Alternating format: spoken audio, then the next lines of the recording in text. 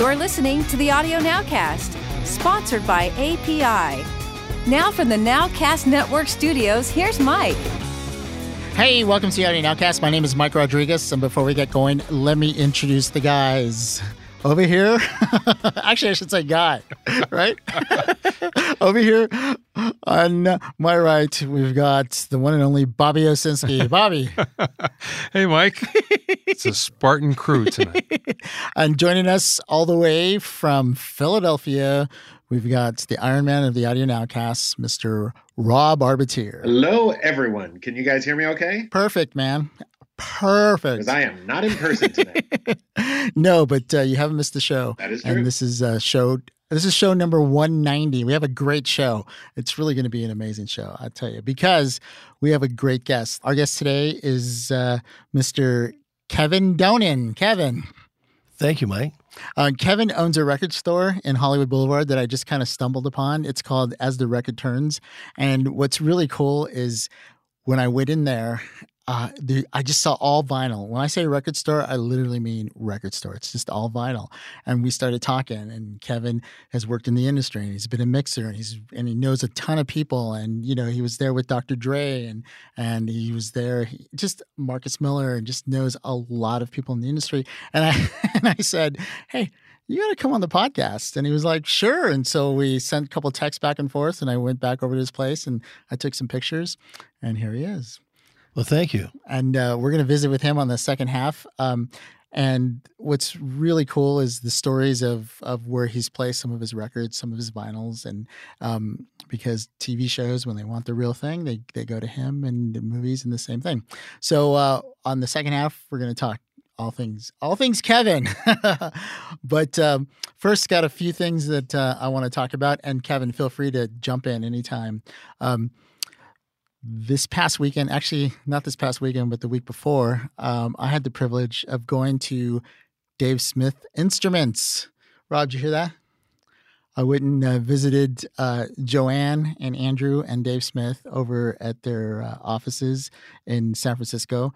And was Joanne able to get it together, keep it together? Or was she too excited to see it? Joanne's the best. Seriously. She is so awesome. She is. And her and Andrew went to lunch, and it was just great and had a really great time. And what's amazing about Dave Smith's Instruments, number one, is they are located in North Beach, San Francisco. It could not be a cooler, hipper place. There's plenty of restaurants around.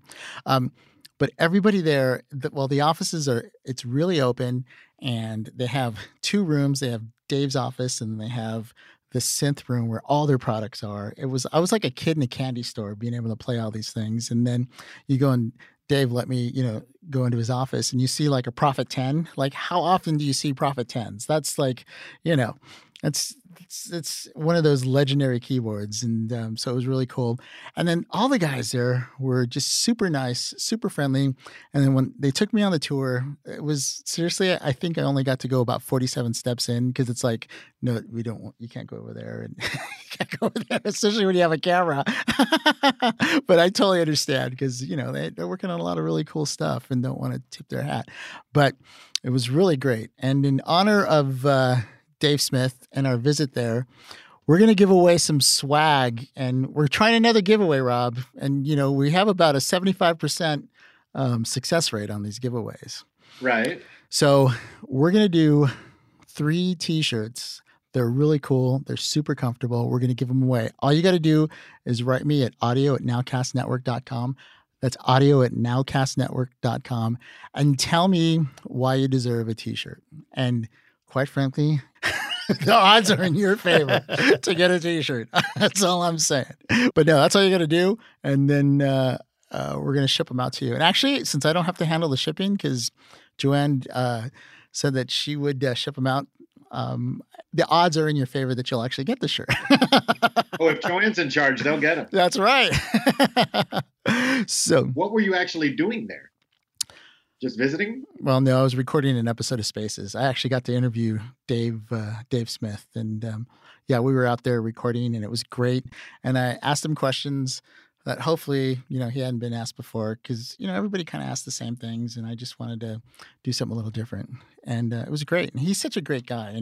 And what's amazing is Dave Smith him and Andrew actually, they've played a big part in my own career because I got turned on. Andrew who?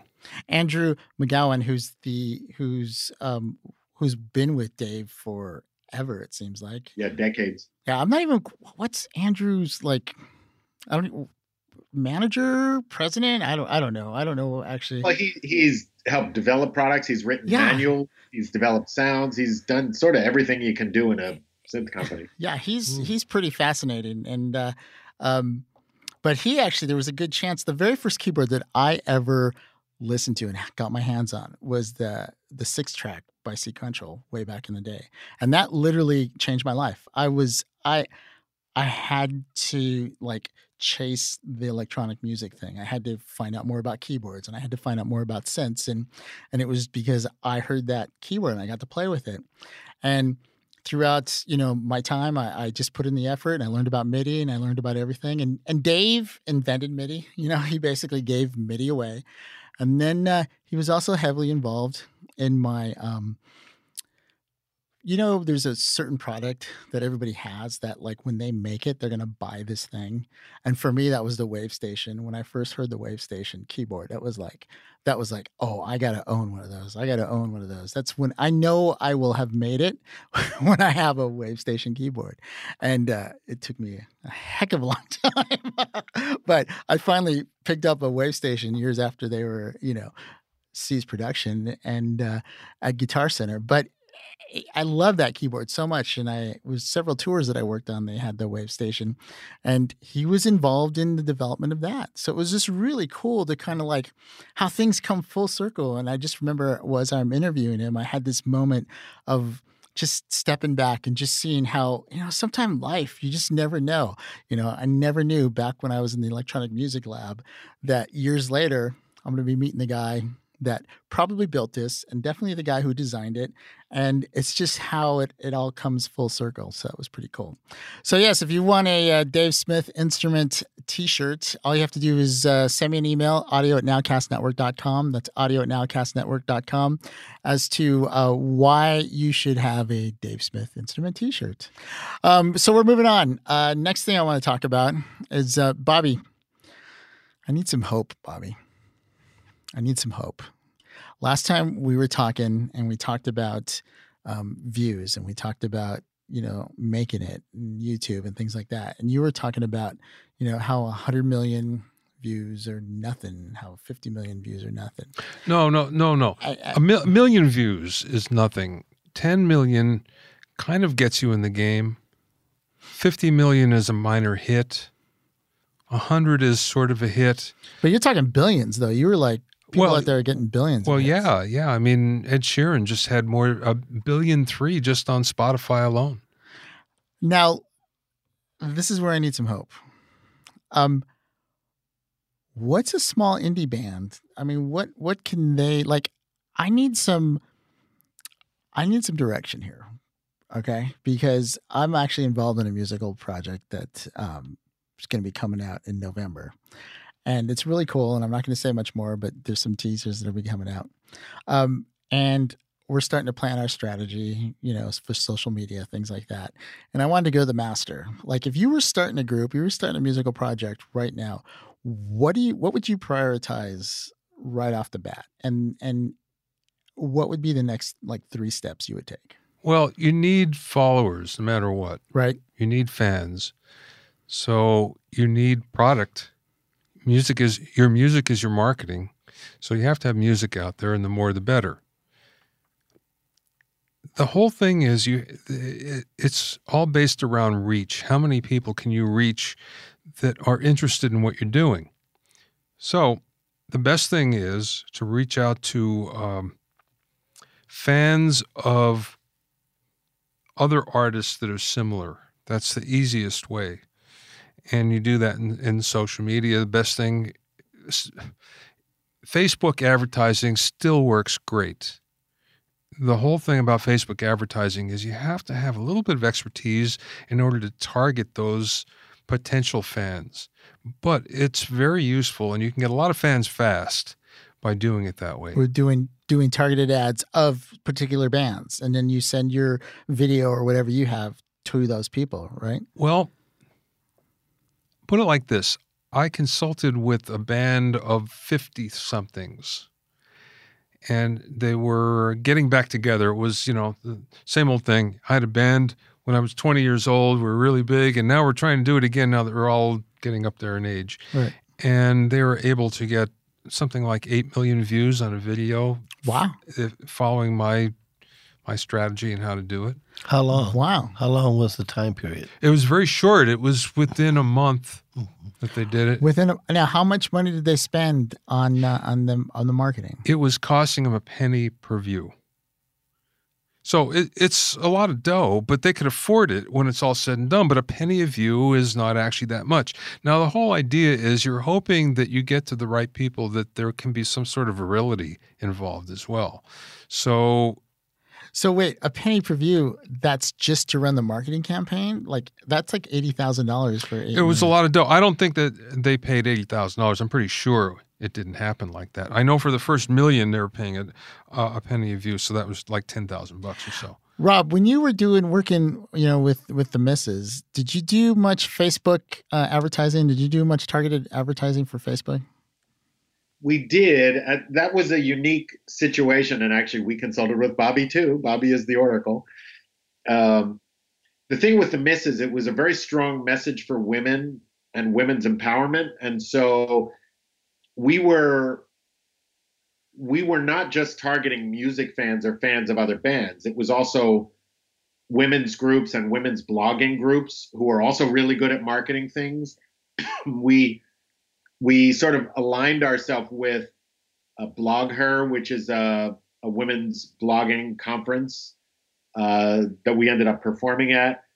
So in our situation, we were aligning ourselves with the right kind of audience that would be easy to engage with us. Right. But it actually wasn't initially tied in with music. It was more women's causes. I got you. So you kind of did like a back end kind of soft marketing towards that, and then. Yeah, which is always a good thing. If you can find something else that's going to connect you with your audience, right, where they're going to feel like they want to be ambassadors for you, which is what we were going for. Yeah.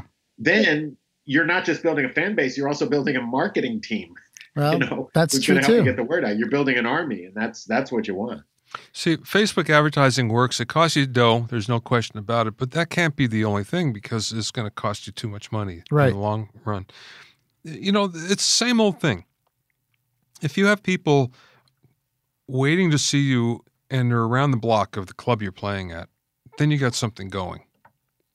I mean, and record labels, let's face it, they don't sign you because of your music. They sign you because of your audience. Following.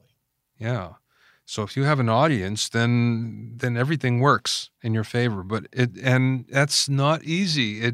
It's one fan at a time. It's one gig at a time. So to think that social media will automatically do it for you, unless you have, like Rob said, there has to be something extra in the message to make it work. Now, let me ask you a question, and I lifted this straight from your blog. You have this really great article, and I recommend people to go to Bobby Owsinski's Music 3.0 blog, but it's from your article, 8 social media mistakes that artists and bands make.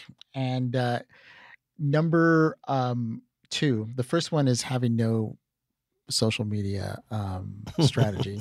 But number 2 is creating accounts on too many platforms too soon, which I think is a good advice. What platforms would you say that you would roll out? Would you go Facebook, Instagram? Would you go Twitter, Facebook, Instagram, Facebook, Twitter? What do you mean by that? Well, first of all, you can't be everywhere because there's just not enough time in the day, especially if you're doing it yourself. If you're hiring a team, then yeah, you can be a lot of different places. So you have to kind of limit it. I think the general wisdom right now is to do one at a time. I would say Facebook is still the best.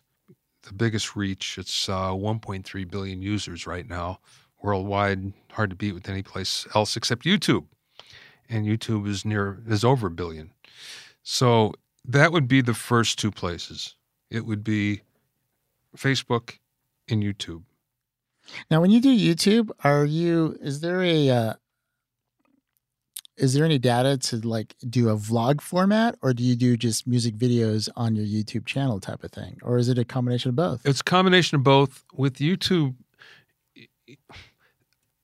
with any social media, I think one of the things that's really important is you have to be consistent.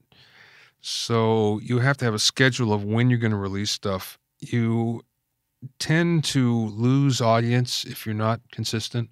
So that means and the other flip side of that is you can't do it too much because you lose your audience that way too. So for instance, on Facebook, it's been found that once a day, maybe twice a day is the max. On YouTube, it's every other day, every third day is about right. Okay. And you can get by with less on both, but you have to be very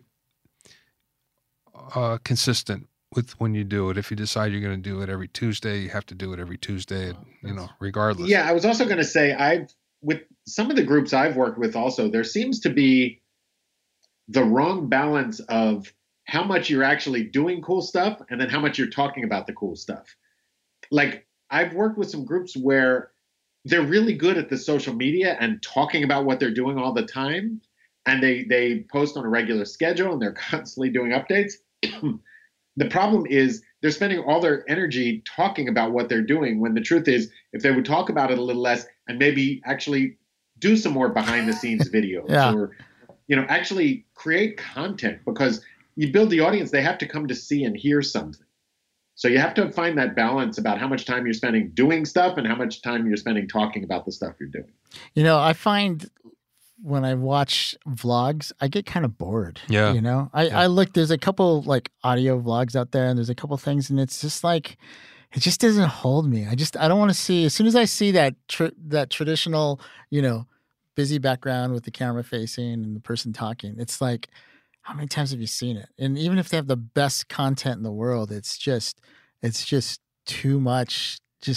It just blends all together. It don't hold you. It doesn't hold. It's all different. Hey, do you have a social media strategy for your store?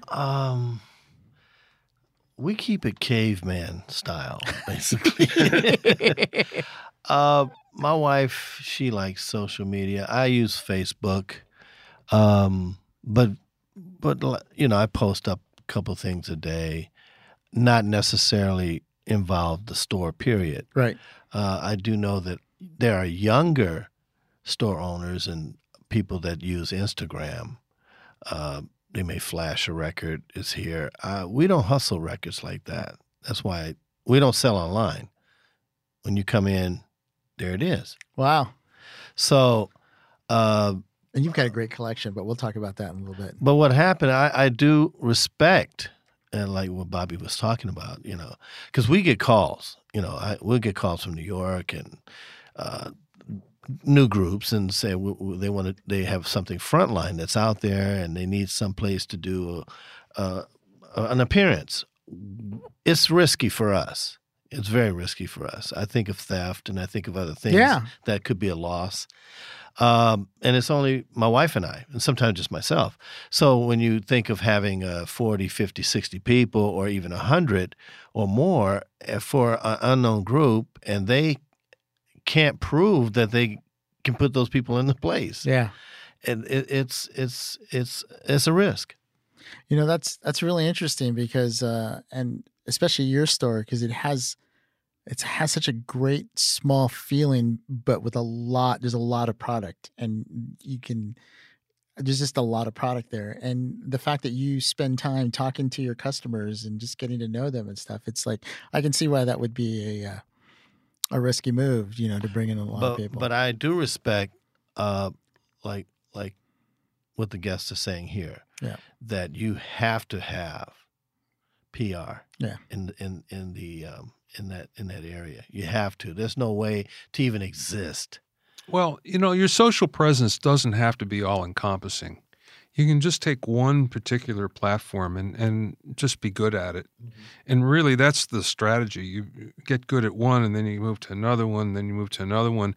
And there's enough of them that you basically have to find where your audience is. For instance, if you find they're on Instagram, and they're very active in Instagram, well, that's where you go first, for instance. So, that's true. And it kind of depends on the demographic. If it's a younger demographic, then they're probably more Instagram-oriented than they are Facebook. And they're on Facebook anyway, but they're probably more active on Instagram. Well, Snapchat. Sometimes they're Snapchat is another one. Yeah, Instagram's a little hotter these days.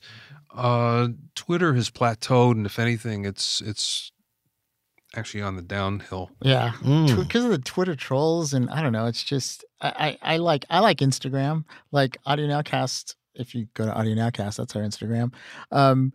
It's just it's really cool. It's a fun.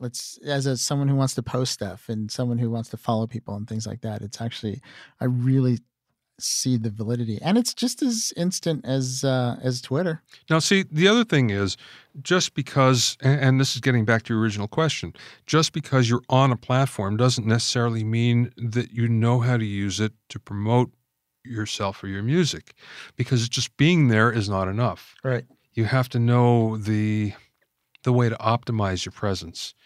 So, of course, that's why I write books and do blogs and stuff like that. It's to help you optimize your presence and your thinking, because you can't just be there and expect it to work. For instance, Instagram.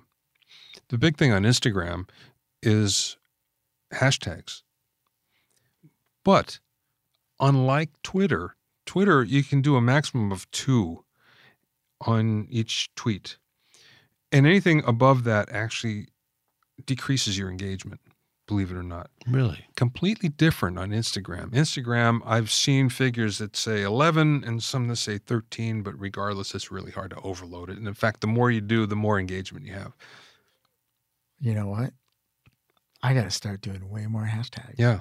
Yeah, Like, no, it makes a difference. Hashtag Pro Audio Podcast. Hashtag Well- really nice guys. well, Hashtag see, handsome hosts. That's the other thing, too. It's important that you figure out which hashtags actually work for you. Yeah. So there are ways that you go and you research these hashtags in order to use, instead of, like on Twitter, people use ridiculous ones that will never help them at all. You know, I like bottled water. Hashtag I like bottled water. I mean, okay, you made a point, but it's not going to do anything for you. So you really have to make a research project of your hashtags in order to be proficient with it. That is awesome. You know what? I never even thought about that. I don't like. Of course, it makes all the sense in the world now that you're telling me this, but. Because I post something on Audio Nowcast, and sometimes I won't even put a hashtag on, but I should put a hashtag on every single time. Absolutely. And it should overload it. Well, it's not overloading. It's just putting the accepted number. Yeah, let's put it that way. Yeah. So put some hashtags. But That's a whole science of hashtags. But see, it's the same thing on video, for instance, for YouTube. There are so many ways to optimize a video that people don't utilize, and they take time, but it's not that much time. For instance, the description is the biggest thing. The longer the description, the better. And people will just put 2 sentences. Usually it's not enough. 300 words is about right, and it describes everything in the video as well as everybody involved in the video. Everybody that's in the video, plus the director, the producer, everybody. Because don't forget that the second biggest search engine is YouTube. Mm-hmm. And that's what YouTube looks for, and that's what the search looks for. It looks in those descriptions, and if it finds a name that it likes, then, of course, that's going to pop up in somebody's search. That's genius. It's not genius. It's just it's the way to optimize it. No, but that's like just the way you're like, Bobby, this is great information. You should write a blog. Wait. It was interesting. Your eyes gleamed on the last tidbit of information. No, it really is, because seriously, I'm involved with this music project, and all this information. Like one of the reasons why I wanted to ask you all this is because I was trying to develop a social media strategy, and I'm actually working on the podcast social media strategy. Basically, the podcast with the website that was being redo and spaces and things like that. Things are changing, and we're kind of on fire right now. We've had some amazing shows, and it's just we're getting our listeners up, and we do no marketing, and it's kind of growing. I'm going to give you a book that helps. That'd be great. but it can seem a little just seem a little overwhelming, all of this. Yeah. Like, especially when you're starting from square one. And literally, I'm starting from square one on this other project. And I'm like, oh, I got to talk to Bobby, because I'm sure I'm not the only person. Because sometimes you hear about all these big numbers and you hear millions and you hear billions, and that can be kind of scary. But the way you're explaining it right now, and just the small steps and how you can do it, and things that you can optimize, like with hashtags and the fact that YouTube is the second biggest search engine and things like that, and 300 words for YouTube description, that is brilliant. That's really great information, and it also gives me a lot of hope. The reason why I talk about these big numbers, it's a fact, first of all, but it's to put everything in perspective. It's not to scare people off, and I realize it does that, because it's really easy to look and say 10 million, oh, I'll never get there. Yeah, I understand. But on the other hand, you have to think of the reality of getting paid, because people they say, well, I got 100,000 views or 100,000 streams and I only made $6. Well, yeah, but that's only 100,000. It seems a lot to you, but in the digital age, it's not much in the grand scheme of things. So that's why I throw these numbers out as a way of kind of scaling your perception on it, on what's important and what the goal is. That's brilliant. Rob, were you going to say something? Yeah, I was just going to say, I think when you're putting together a social media strategy for a new project, one of the simplest things you can do that a lot of times people don't just sit back to do is think for a second about how, assuming you would be considered part of your own fan base, think about how you find new things out online. How do you find new videos? How do you find new bands? How do you find new books? How do you find new music? Whatever it is. Because the truth is, if you really sit back and analyze how you discover things, then a lot of these things become more obvious. You know, if you really pay attention to how maybe you discover things on Twitter, you'll realize the way the hashtags impact you. And the same with Instagram, the same with YouTube descriptions. It's really brilliant, solid advice. And to see how it relates to your own project, just think about how you actually discover things. It's a real eye opener when you stop just being a consumer of all this stuff and actually consume it but analyze it at the same time. You can learn a lot just by watching your own habits. Well, you're so right, because as a consumer, like when I look at stuff, I realize I like more and more video, and I want to see more and more video, and I want to see more and more pictures. And that's why, like with the podcast, we started shooting spaces, because it's going to add a whole new dimension to our podcast. I mean, when we were in San Francisco after the Dave Smith, we went to Dave Smith, I went and saw Goldfrapp over at the Warfield out there. And what's amazing is, first of all, it's a great venue. I don't know if you've ever been to San Francisco, that venue, but it's a really great small venue, and they were really awesome. But everybody had their phones and everybody's taping, and it's just video is like, it's just changing the game on a lot of things. And most of that stuff's going to get posted either in real time or right then and there, or you're going to see it moments later. Yes, but what you have to understand is Facebook, for instance, has a very intelligent algorithm that will only feed you exactly what you want in terms of content. So, for instance, you like video, so it's going to constantly feed you more and more video. If you don't like that, if you like more text-based or more photo-based, that's what it's going to feed you. It learns what you like, and it feeds you that. So you have to keep that in mind. Just because you like video doesn't necessarily mean that the people you're trying to reach Sure. like it. No, I understand that. This is actually, though, Bobby, this gives me a lot of hope, and I'm sure it gives a lot of people out there a lot of hope, because, like you said, it can be kind of scary. And social media is, to some people, like to certain generations, the younger generation goes out there, they embrace it, they do the whole thing. Sometimes they do it without realization that there's consequences for this stuff, and they kind of do a little reckless and post certain things on your Facebook that years down the road, guess what, that could come back and haunt you. Can I ask a question? Sure. Let's say, for instance, like Mike's got this concept, an idea, a dream to come true, and he's micromanaging, let's say, for instance, this approach to the project, and he's takes portions of your ideas and Rob's here. But let's say there's this growth and success, without coming out of your pocket, so to speak.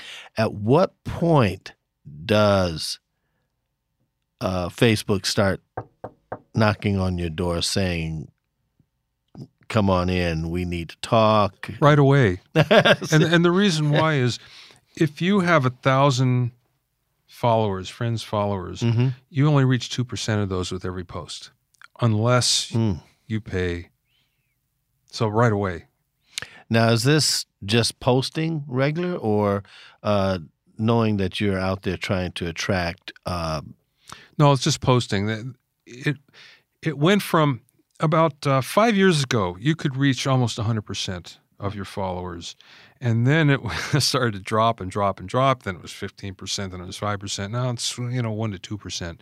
Yes, so that's one of the impediments of trying to do it organically. It can happen organically, but there's like 2,000 pieces in the algorithm that it looks at, and it's very difficult. Not impossible to be viral, but it's difficult. I will tell you this, though, that their advertising rates to boost a post, they're not unreasonable. I mean, you could do something for $25, and you can do something for $10. I do stuff for $5 and $10 a day. Now, I spend about $3,000 a month in Facebook advertising. Sometimes it goes higher, sometimes a little lower. Oh, you just scared me right there. well, wait. It's across 6 campaigns, of which one is, $50, $60 a day, sometimes $100 a day. And there are some that are only $5 a day and $10 a day that do very well for me. And if I find, and the thing about it is, when you start to do advertising, you see what works, and if it works, then you do it more. And if it doesn't, then you do it less. It's pretty easy. But you just talked about boosting posts. Boosting posts are not the way to do it. No. You want to go to the ad manager. The ad manager is your targeting options are so much better. And you can take the same post and put it in the ad manager? Yeah, you can. It's much more effective. Let's put it like this. Boosting a post is for amateurs. Here. Weekend warrior. Yeah. If I may be so bold as to plug. Yes. No, plug. Absolutely. Yeah. This is a whole big plug for your... The latest edition, the second edition of Social Media Promotion for Musicians has just come out within the last couple of weeks that goes through all of this stuff. Oh, this is perfect. Yeah. I mean, the timing could not be better. Yeah. In hard copy. And no, it's in hard Kindle. copy? Hard copy and Kindle, yes. Oh, okay. Yeah. Well, this, I'm going to have to cut it short right now. This has been a great first half, and we're going to take a break, but Bobby, you gave me hope. I'm actually excited. I want to start because I'm going on this ride for the longest time with the podcast. We haven't done any promotion. We haven't done anything, and we're and now, especially with the new stuff that's coming down the pipe, I kind of want to go and kind of just see what happens. And we've got some listeners, and I'll tell you the best thing is when you start seeing your downloads, and our downloads are going up and up and up, and that's actually really kind of exciting. It's kind of cool. I mean, we've had some pretty great shows this summer, and we have some more coming up. But it's really cool, and this has given me a lot of hope. Rob, did you want to say something? Yeah, I see a synergy here with you guys sitting across the table from each other. I think Bobby, instead of doing his as a book on tape, you should do a book on vinyl, and then Ken can sell it. There we go. Yeah, that would be really interesting. Actually, that's a really good idea. Book on vinyl. A book on vinyl. You heard it here first. All right. Well, hey, we're going to take a break, and when we come back, we're going to finish talking with Kevin, and we're going to talk about more of this stuff because he's got a lot of stories, and we're going to talk vinyl. I mean, come on, vinyl in today's age, it's awesome. All right, so we'll see you on the other side.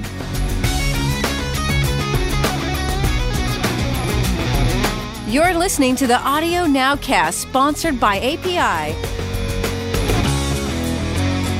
Have a question for the panel? Would you like to be a guest on the Audio Nowcast and live in the LA area? Email us at audio@nowcastnetwork.com.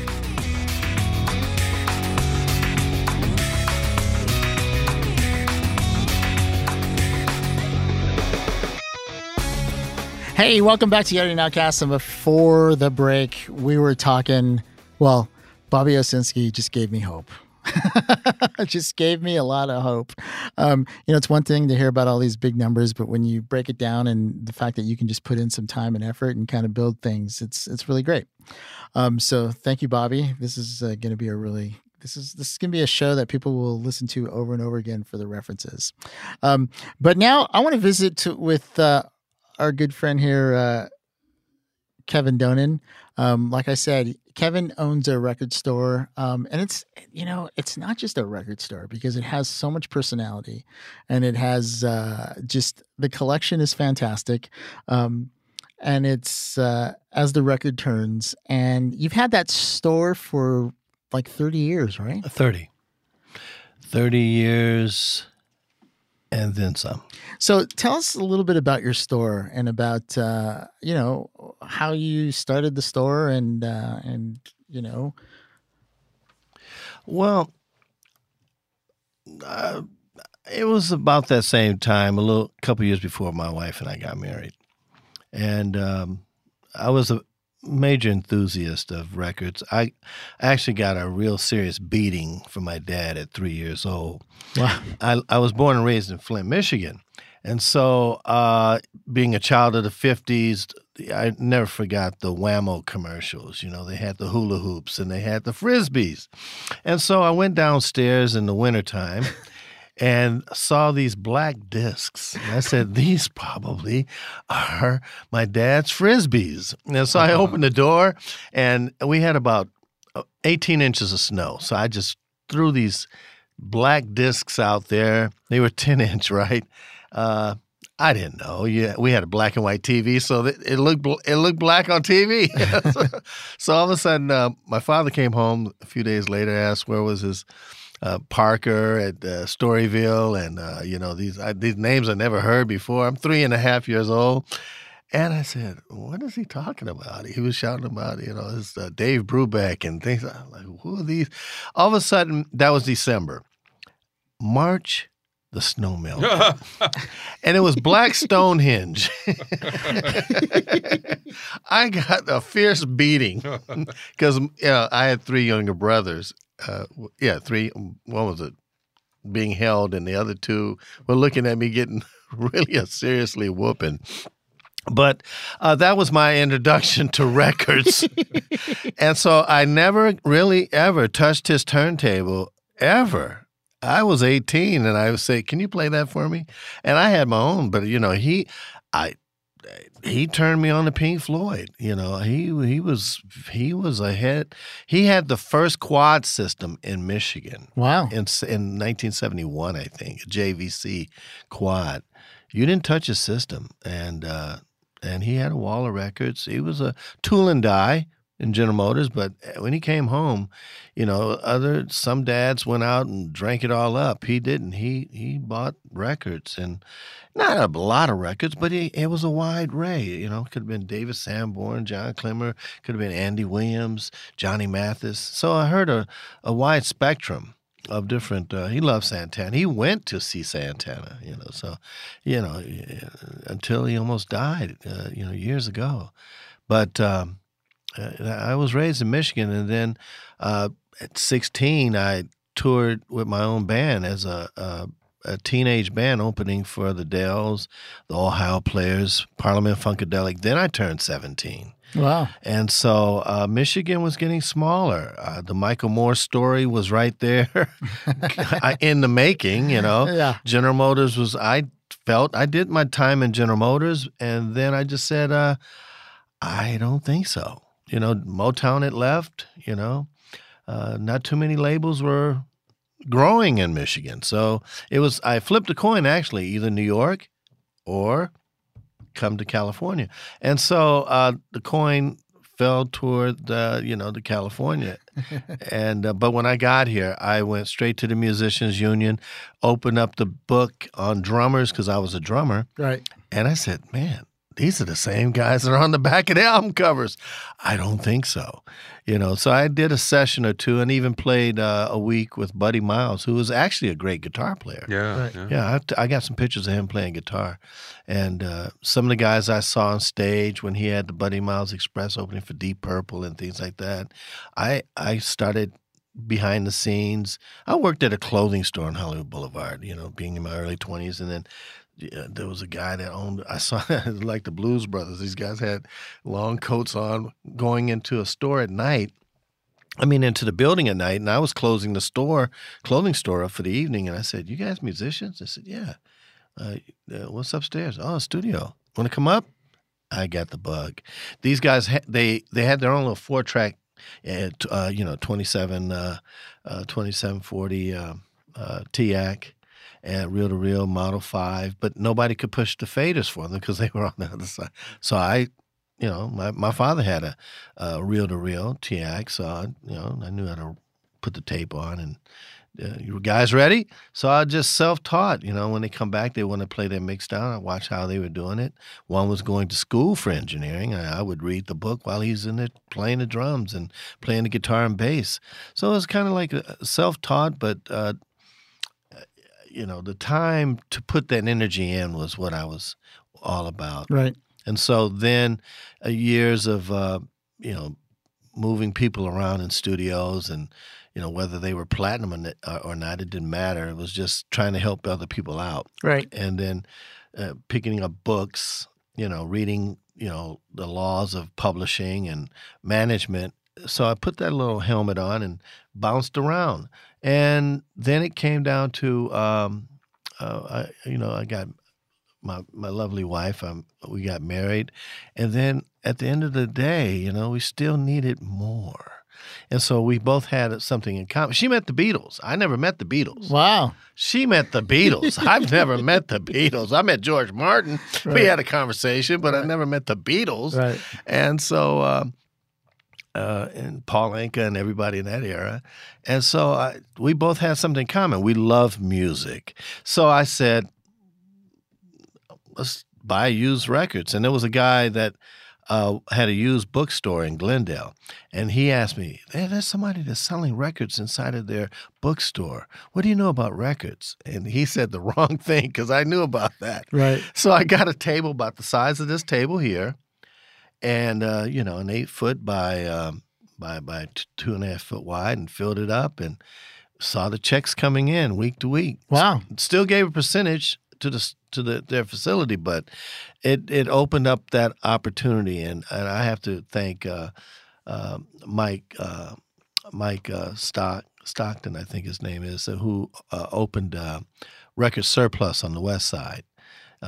Said, "Pick anything you want for 3 weeks," because I said I was going to have something, and then we, with that inventory, we opened up our own store. Now, did you open it up in Hollywood Boulevard? Is that where Yes, in the same location. The same location. And I was actually, I had worked in the pressing plant at Capitol in 79. And as a decorator, I worked in the computers. We wore like the Honeywell computer room and where you put those reels in. Right. But I would walk out into the pressing plant. It was amazing. And I met 3 or 4 pressing plants, the owners here. So I still kind of have a on premises. When somebody said, "Well, I want to make a record." Well, they don't know anything about making a record. They don't know the procedures, the mastering, the plating, and all that. And those are important factors. Getting a 2-step mother versus a 1-step mother, and all these little things. But it's an exciting world. Inside of just being inside of the vinyl and records and management. Right. And once you find your niche, then you enjoy. So you went and you opened up your store over at the Artisan Court, right? Correct. I don't know if you know where that is, but it's just right off of Hollywood Boulevard. And seriously, if you blink, you'll miss it. But it's such a cool, that place has been around for 100 years. It's a historical landmark, from the boulevard on back. It's directly across from the American Cinematheque, which is the Egyptian Theater, which was almost, I believe, Hollywood's first theater. Then Chinese Grauman Theater was the sister. Yeah. Same person. Grauman opened that one. Sid Grauman opened the Chinese Theater too, which is kind of crazy when you think that little store has been there and saw the original. It was there before the Egyptian Theater was, and then it's amazing. But so now you have your store, and you've seen, and it's Well, there was another situation because I was really still doing another 9 to 5, and I said to myself, and I still talking to people, getting them into studios and things like that. I wasn't really walking around with a calculator, you owe me this or that. I just loved the business. Right. And I didn't look at, and my wife will always blame me for this, I didn't look at that as business. I love helping people. And so we've met, you wouldn't believe the people we met in their cars or whatever, and they all have a story. Right. Getting in and getting out. And so I walked into this warehouse on Melrose. It was about a block from Paramount Film Studios, and it was A1 Record Finders. And there I found a niche there. They needed somebody to, be an assistant in the thing, and I became an independent contractor because they did not want to really. They had a lot of records, but they didn't want to really buy records. So when it left. They may have had 25 copies of The Party by Henry Mancini.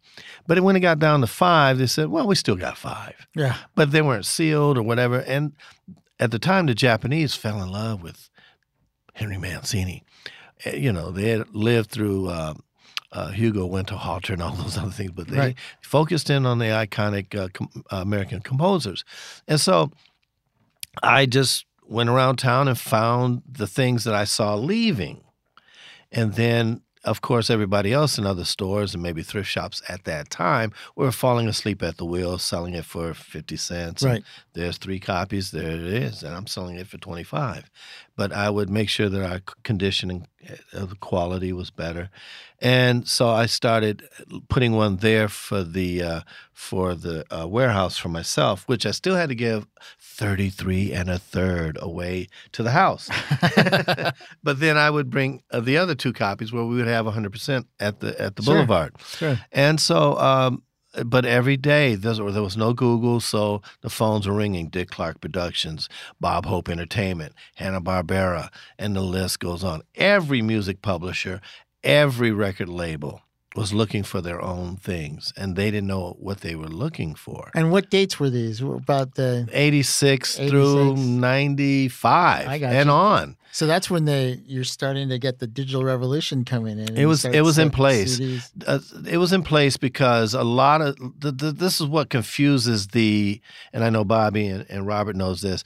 Because you see those reviews, the labels they spit the money out there for the reviews, and at the very bottom, available on CD and album. Yes, it's available on album, but to the parent company in England or in Germany, to Polydor or whoever, EMI, right. And they press up 5,000-10,000 copies there as a boutique for the Smashing Pumpkins or whatever, but it was never released on vinyl in the United States. So somebody will say psychologically, but it's on vinyl. I saw it. No, you didn't see it. You read it. Yeah. In Billboard or Record World or whoever, and then but I can't chastise them, and then they're spending years looking for something that don't exist. It does exist, but when they put the record out and the label was behind them, it went a million. Well, guess what? 1 million people bought this song on this product, and they only had 20,000 vinyl. Wow. So yeah, you saw it. A friend of yours said they had it.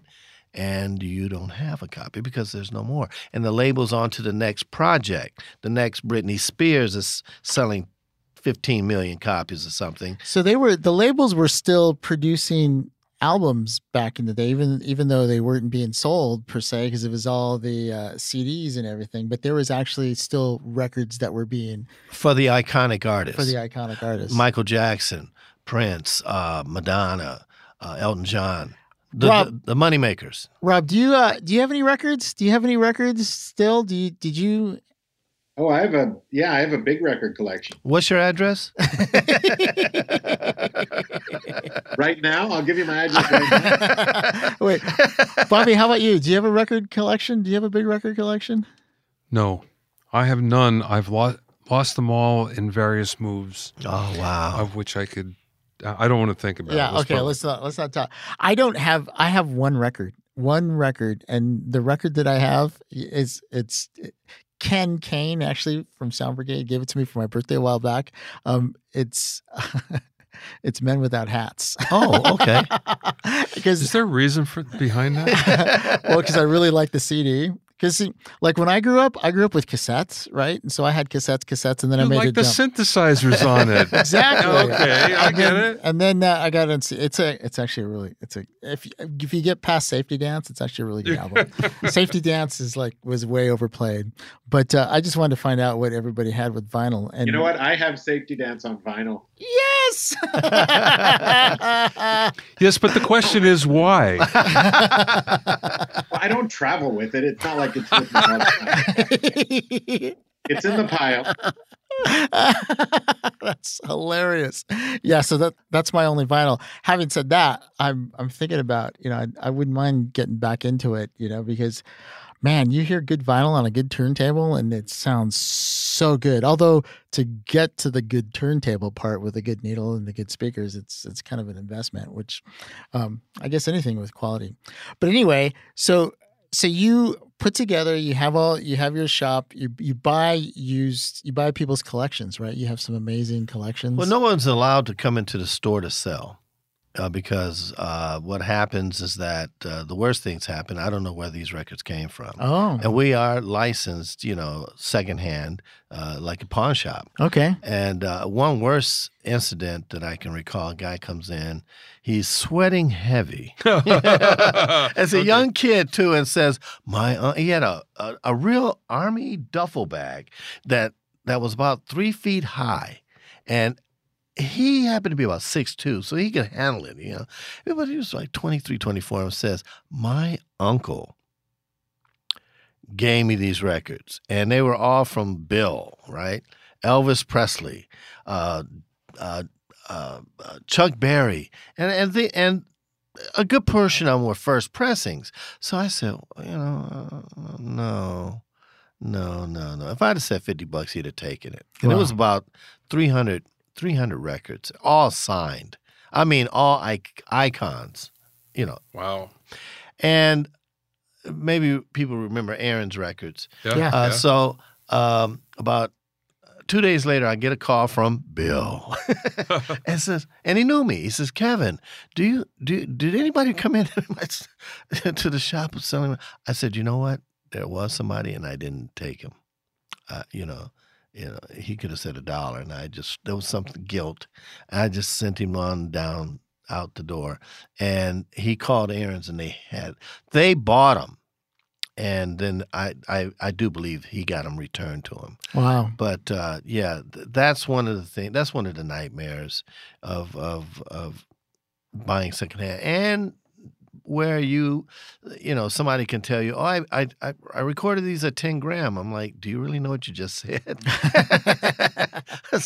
It's too much weight, but these are all original master recordings too. And I'm like, "Oh no!" Wow. And so I pass on a lot of stuff, but I go out, and now it's like I buy off the walls. I buy trophies, that because the store only likes trophies, right? You've got. You have to go there. It's really fascinating. It's just fun to go and to flip through and to see the album covers and just to see some of the really I've cool seen things. tears. I really have seen tears. I've seen wives, ex-wives, family members, the artists themselves, and even artists with their family, and said, "See, I told you." This stuff. And it was one time I got a call, and I knew I could hear from the sound in the background. The call was coming from Amoeba, and so because I'm the first on the list that they refer people to, right? So there was a nice guy with a Cockney accent. "Hello, I was told that you would possibly have my." He didn't say my. "You would possibly have these records that I'm looking for." And it was like a Tuesday. He says, "What time do you open?" I said 12 to 6, Monday through Saturday. "Could you possibly open at 10:30 on Thursday?" I'm like, he's definitely catching my cafe time. Right. So at 10:25, I'm vacuuming the floor. I said, "Yes, I'll open for you." And all of a sudden at 10:30, this gentleman knocks on my door. "Hello, I'm Donovan." And I'm like, oh, yeah, you are Donovan. Come on. And he had Linda Jones with him. Brian Jones, he married, and their grandson.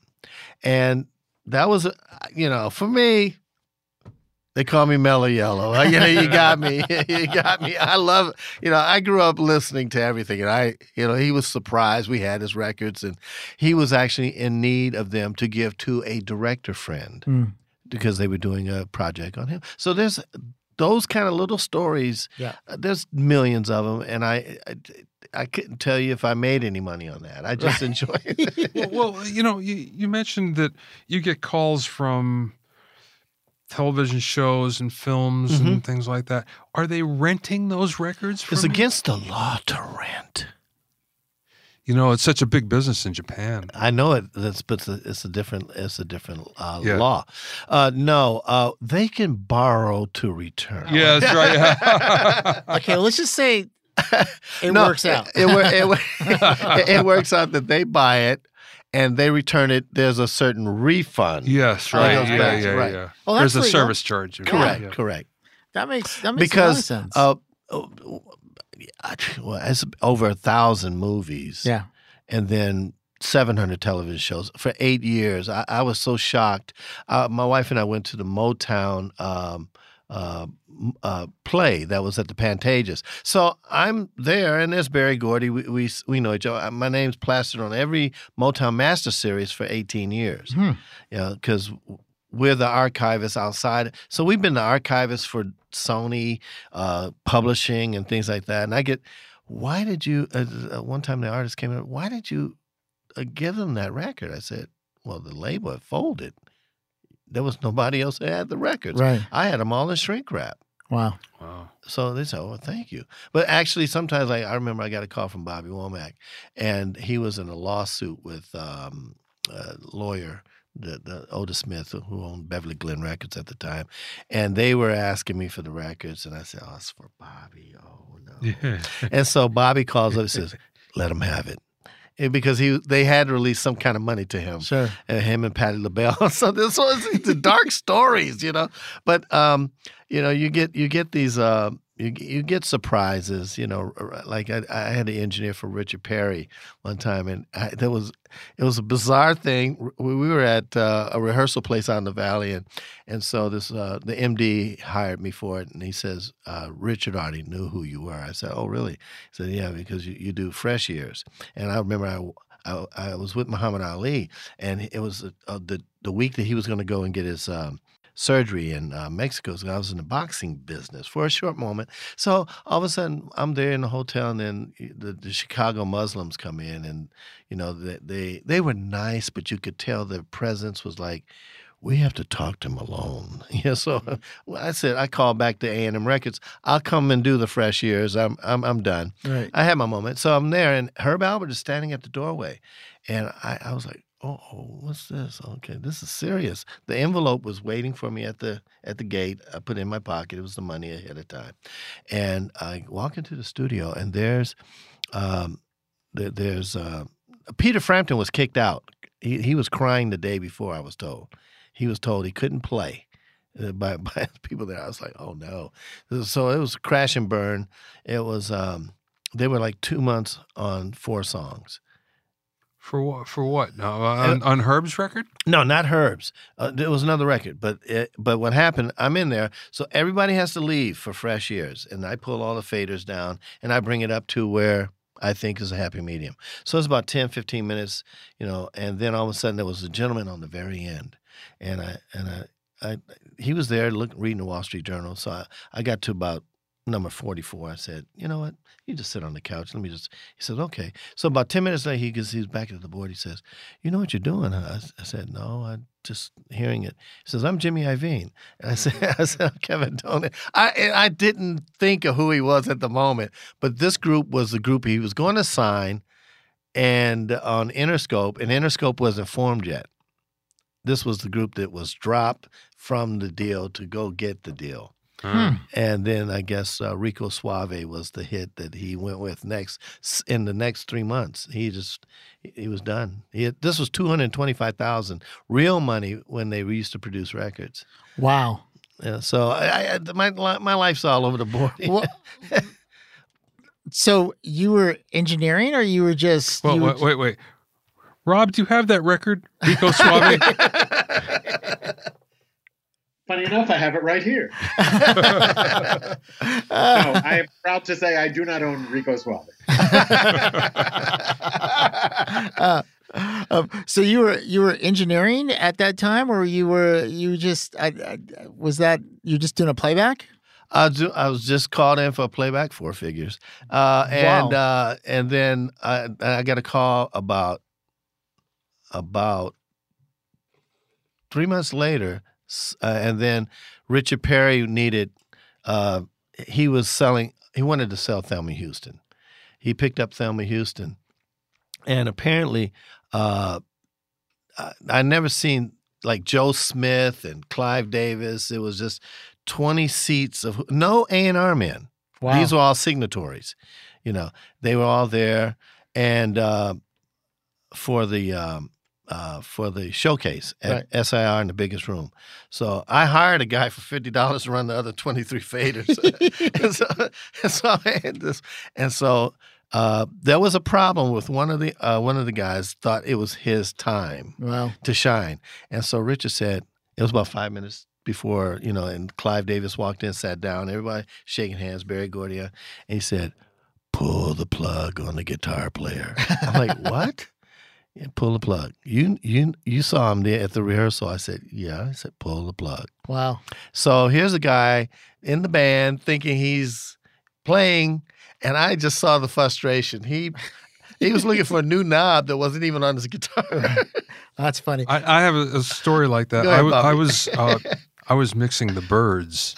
Wow. And this was the revamped Byrds with most of them in the band. And after Pre-Flight? God, I can't tell you when it was. It was for a live simulcast. And the producer comes up behind me and he says, "Where's Gene's guitar?" Gene Clark, the singer. I said, "Right there." And he took the fader and he pulled it right down. And this was midway through the first song. So Gene played the whole show for himself. That's cruel, but actually kind of funny. We call that vibrations. Yeah, no kidding. You only feel the vibration. Yeah. So let me ask you, what are some excuse me, what are some of the movies and television shows that you've supplied vinyl for?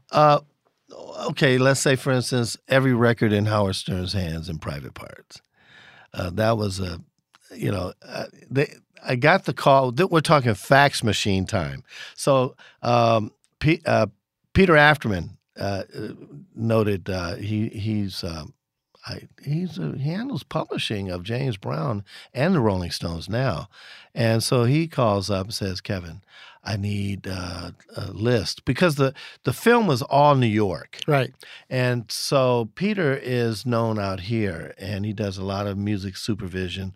And so he calls up and he says, "Oh, we're going to go 3-way." I say, "Okay, well, okay." So all of a sudden there's this voice, and I've been listening to this person on radio forever, and he says, "Hold on, this is Howard Stern." I said, "Oh my God!" I said, okay. So I had to just be cool, And so he says, "Do you see the list coming over the thing?" I said, "Yeah, I got it. It's 32." It was, the Ramones and things like that. And so he said, "We'll call you back in about 20 minutes." They called back 15 minutes, and I could hear Howard in the background. So, okay, Peter said, "Okay, Howard, he's on the phone." So he says, "What do you have?" I said, "I have 22 of the 32 you need." And he said, "Oh, wow, thanks. Do you have dupes?" I was like, "Oh, okay." Wow. Yeah. And then Mars Attacks, all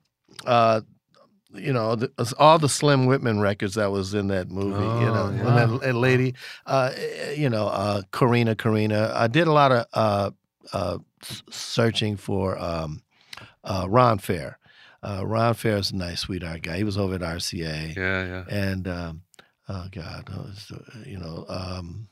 lot of different movies. Disney, to get a letter out of Disney was a different situation. Wow. You know, I was a curator for Alan Douglas for the Hendrix Estate. Oh, So I have about 75 letters from, you know, who's who, Lou Adler. So a lot of those movies, whatever they were doing, or archiving as well. And yeah. Wow, this is just kind of blowing me away. Like the shows for all the records on for usage or for display. Yeah. That's why our covers are, you know, hidden, and our vinyl we try to make sure is on point. At that time, a lot of companies were, you know, they're so huge. They have these built in. We're going to use it, and you can't sue us, but you know, we got petty cash here to take care of whatever we need because somebody may have passed away or emergency story, and like the networks, the news networks at the time, really before cable had came into place, like MTV started popping up things and having like that. Quincy Jones we had a lot of things with him. Wow. And his pet peeve now is that he wants the original Thrillers. We just did something 50. Right. Another company had subcontracted his appearance to be somewhere, and as a gift to these people, it was like personalized to them. Wow. So they have to be That's pretty cool. pretty shape. Let me ask you, because I want to talk about this because we're running out of time. Oh, sure. But you helped. I was doing some reading, and you helped Dr. Dre. You worked with him with picking some samples and things He like would that. never say that in public. But Suge Knight's checks don't bounce at that time. Yeah, things. The first time we met, I didn't know who he was. Nice jeans, everything, but I never, he says, somebody told me you know about drums. Pretty good. I said, yeah, so the stack was pretty big. I didn't think that was we let him, he was just picking what he wanted. I said, hold on, I'm going to make money on this little stack here, and I don't feel that you're going to get justification. So why don't you give me a number? So he gave me his phone number. I said, I'll call you later tonight. I played 1045s. He didn't recognize but one. And I'm saying this on air. So we bonded after that, and then I pulled some stuff that was a little bit more to his liking. Even the hits with Leon Haywood. I was in the studio with Leon Haywood doing some of that stuff when he was over. Okay, wait. So he wanted to sample then? Yeah. Yeah. Okay, I get it. Oh no. This is the Chronic. He was doing the Chronic. Yeah. I didn't know who he was. Yeah. Then. So you're responsible for some pretty darn iconic drum samples. I mean, to show him some of these, because that gets resampled. Yeah. All the time. Yeah. Right, and he knows what he's looking for. Right. Exactly. When it's in front of him. Yeah. So the thing was, when you look at a lot, and you got to remember, he had arrived, but not where he is today with the money. So it's like there are certain records that and I know, it could have been a Led Zeppelin record. He may not have known that was a Led Zeppelin record. So he could have walked on it trying to get to something that looked black. And so that's where, that's where I came in, because his half-brother, Warren G., was the one who turned him on to coming to see me, even though I had not met Warren G. Wow. There was like a hidden word, because Biz Markie was the one who kind of could get into this warehouse where we were, and we were not really open to the public.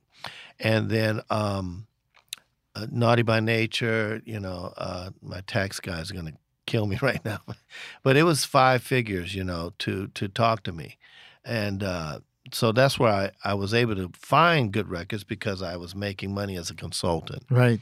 And I'm a married man. They had fun in the studio, things that a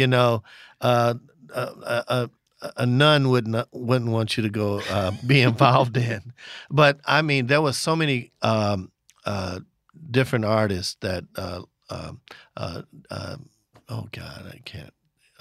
All the Well, if you go to your website, I'll help you out, because literally on your website, if you go to astherecordturns.com, you list all the people you've consulted with and all the people you've been. I mean, I got phone calls from the hotel room with the Beastie Boys. Hey, do you have, where's St. Louis? I'm like, and so I didn't realize that Mario C was like running. Hey, Kevin, I just got in from Portugal. I'm looking for, and they had endless budgets to a degree. And these guys, the drugs came second, the fun came second, the music came first. And that's where I could sense the relationship was there. So we would just be really like in the crates, so to speak. We're gonna have to wrap it up here, Kevin, but I gotta ask you one quick thing. Yes. You have, your store is phenomenal. And I recommend people go to astherecordturns.com and you can read about it and see some pictures. You've been involved with music. You have, from some of the stuff we've talked about, some of the collections and the old records, the Frank Sinatra's and all this stuff. Has there ever been a record that you've acquired that you just like the Holy Grail, like, oh my goodness, I can't believe I have this record? Like, was there one that sticks out? Oh, man. Oh. Other than Safety Dance.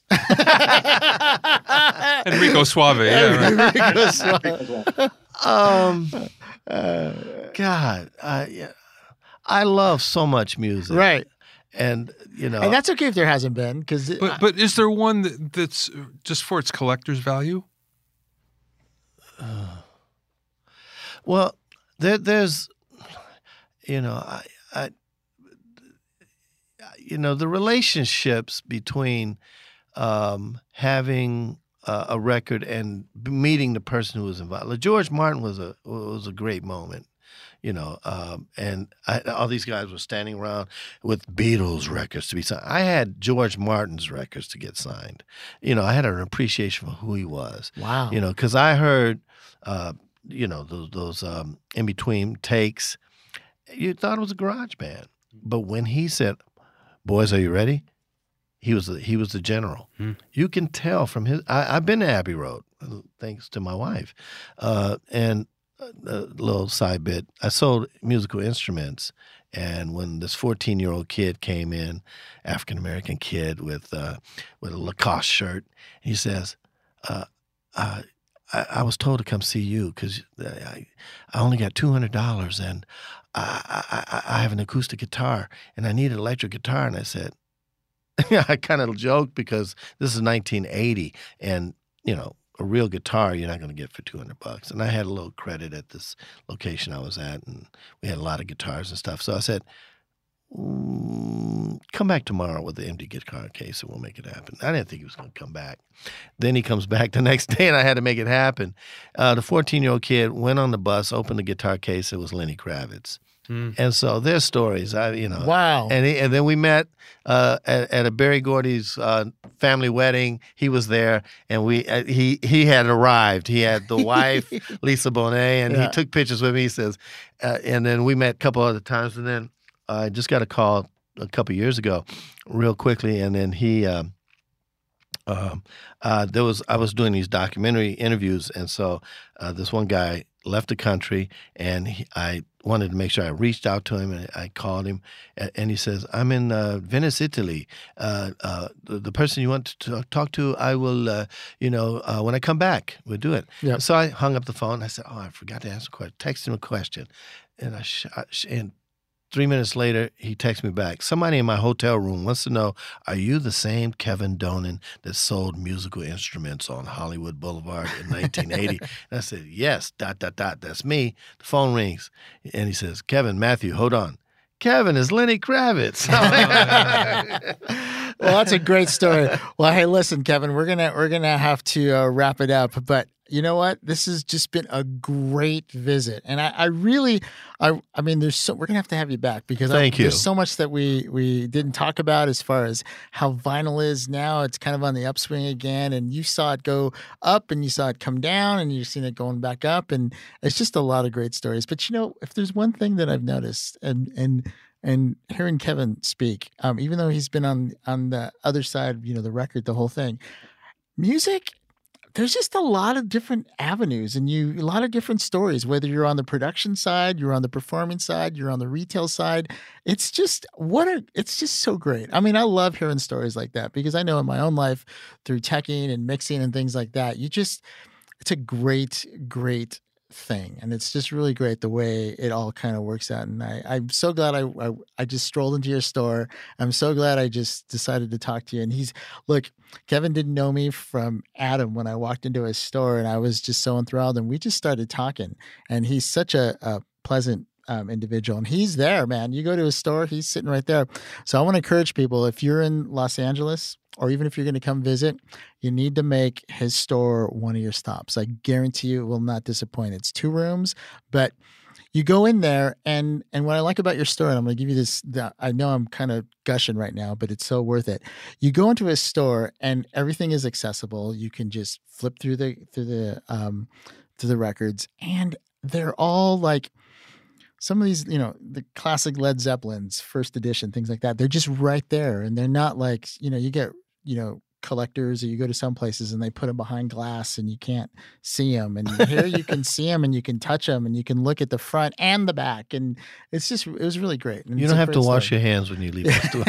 It's just a great store, Thank you. And your prices are reasonable. Really, they are. I was looking at some of the stuff and I'm like, wow, I can't believe you're only charging that much. And I'm not going to tell you which one either because I want to buy it. But anyway, thank you so much for joining us. I really appreciate it. And before we get going, you're working on a documentary, right? You want to say just something really quick about that? There's a collection, a series of like sci-fi records and black soundtracks, and Latin records and other things that my wife and I have been painstakingly collecting over the last 30 years, seeing how the foreign record buyers and the dealers and collectors are hoarding these records, and they don't come back. Right. That's the whole thing. And so once again, on auto dial, we get the call, oh, do you have so-and-so, so-and-so? And I'm like, yeah, well, why don't you have your own copy? And then they tell us, the company that was sold out, and attorneys told them to dump the storages. They didn't need it. And so we've been putting together chronologically by years, and it's coming out in coffee table books like the Taschen series. And so also each page is interactive, so you can use the Android or iPhone for image recognition. Oh, so it's a book. It's a coffee table book. Coffee table books. That's fantastic. That we also went around. We have about 70 hours of 66 interviews from John Landis all the way to Chuck Rainey, the greats, giving their backstories. And somebody did say James Brown ain't shit. So there's a lot of that. That's fantastic. And when is the books going to be coming out? We're taking a collection after the show. Oh, so it's self-published. At this time, I did get a call from a director, and he says, "Is the website up?" I said, "Yeah, we've been working on it." So he says, "He's got." We're just trying to make sure it's going to be correct. Great. Yeah. Well, I look forward to that. I'm going to keep tabs on you, and when that happens, you're going to have to let us know. And I'm just happy that Bob and Robert here was such an reinforcement as far as like the micromanagement of what takes place in every aspect, from being retail to also in publishing and frontline. It's important. And get your social media up. Absolutely. Rob, before we go, are you working on anything fun and exciting that you can talk about besides trying to stay awake? I was going to say fight the time zone. Yeah, actually, for the last few weeks, anybody who knows my history knows I've done a lot of music software programming for the blind. I didn't violate my non-disclosure by saying who it's for, but anybody who knows me knows who it's for. But for the last few weeks, I've been working on a new non-visual composing setup and writing setup. And I've been doing this now for, 32 years. Wow. And so this is probably the 15th generation of it, but this is by far the coolest. It's based on Cubase and Pro Tools, and we're going to have DSD recording in this one too, not just PCM. Wow. So that's a long topic for anybody who doesn't know what DSD is, but it sounds really good. And so I've been back to writing music software for the last few weeks, and it's been really, really fun. It's not 100% done yet. I'm getting constant pressure. I'm surprised I didn't get a call while we were trying to record this podcast, but getting constant pressure to get it done. I'm being told that it's holding up a certain artist's new album. I wonder who that artist is. Yeah, exactly. And so it's my fault that the world is deprived of a new album. But it's been really fun to be working on that for the last few weeks, and I'm hoping to have it done before we record our next podcast. And then I may actually be able to talk about it a little more, because part of what I discovered in coming up with software for the blind many years ago is anything that makes a system easy or non-visual enough for a blind person to use generally makes it much faster for a sighted person to use. And Wow. I end up using blind software myself too, because you don't have to look at the screen or the keyboard. You can focus on the music. Oh, that makes a lot of sense. So we can talk about that more, but I'm trying to get that done in the next week or Hey, two. and maybe when that finally launches, maybe we can, I don't know, have a conversation with one of your artists that you work with talking about I know, software. I will have the conversation. I was I did have a letter in Braille sent to that person. Yeah, I went down on Melrose and what's the name of that street in Vermont to the Braille To Braille the Institute. Braille Institute, yeah. And every computer from 1976 is in there. It's all antiquated because I didn't realize that the Braille print cannot change. It's going to be that's forever. Yeah. Yeah, well, if you ever need to print anything else in Braille, I've got a room with old Braille printers stacked to the ceiling. I can hook you up. I'll get you a deal. That's awesome. Hey, Bobby, are you working on anything you can talk about? Yes, I'm really busy, as usual. Lots of stuff. And I'm in pre-production for an album that I'm producing, so that's kind of fun again. How about you, Mike? Well, like I said, we went to Dave Smith Instruments and shot an episode of Spaces. It was really fun. And I just want to plug again that if you want to get one of the 3 T-shirts, send me an email at audio@nowcastnetwork.com. That's audio@nowcastnetwork.com. And let's see. There was a series that I mixed, hit Netflix, Neo Yokio. It's an anime series. And you can watch that. It's getting panned, man. It's getting horrible reviews in the press. As long as they're not talking about the mixing, you're okay. No, but you know what? It was one of those things, and we'll have to talk about this, where your first version is not the version that ended up in it, and it's not either good or bad. It's just different. And I'm not going to say anything negative, but it's Oh, yeah. at least not on mic. but it's kind of, that's kind of cool. We did that last year and to see it come out. But hey, listen, if you have any comments or questions, you can reach us at audio@nowcastnetwork.com. That's audio@nowcastnetwork.com.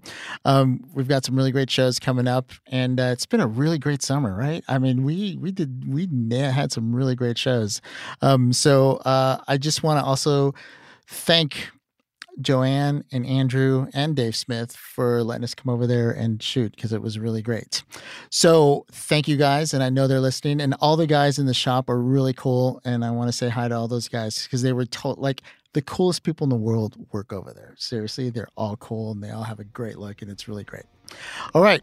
Well, for myself and all the guys, I just want to thank you, Kevin, for being here. And I want to thank your lovely wife for also being here. And thank you for listening, and we'll catch you next time.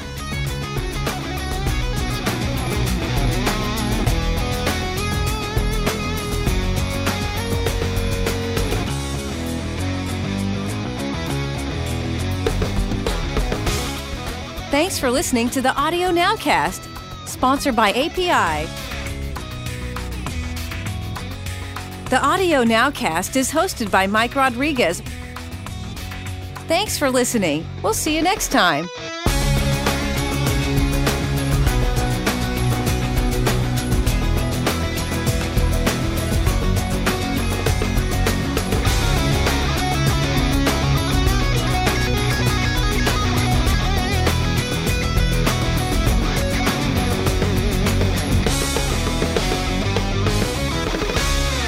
Perfect.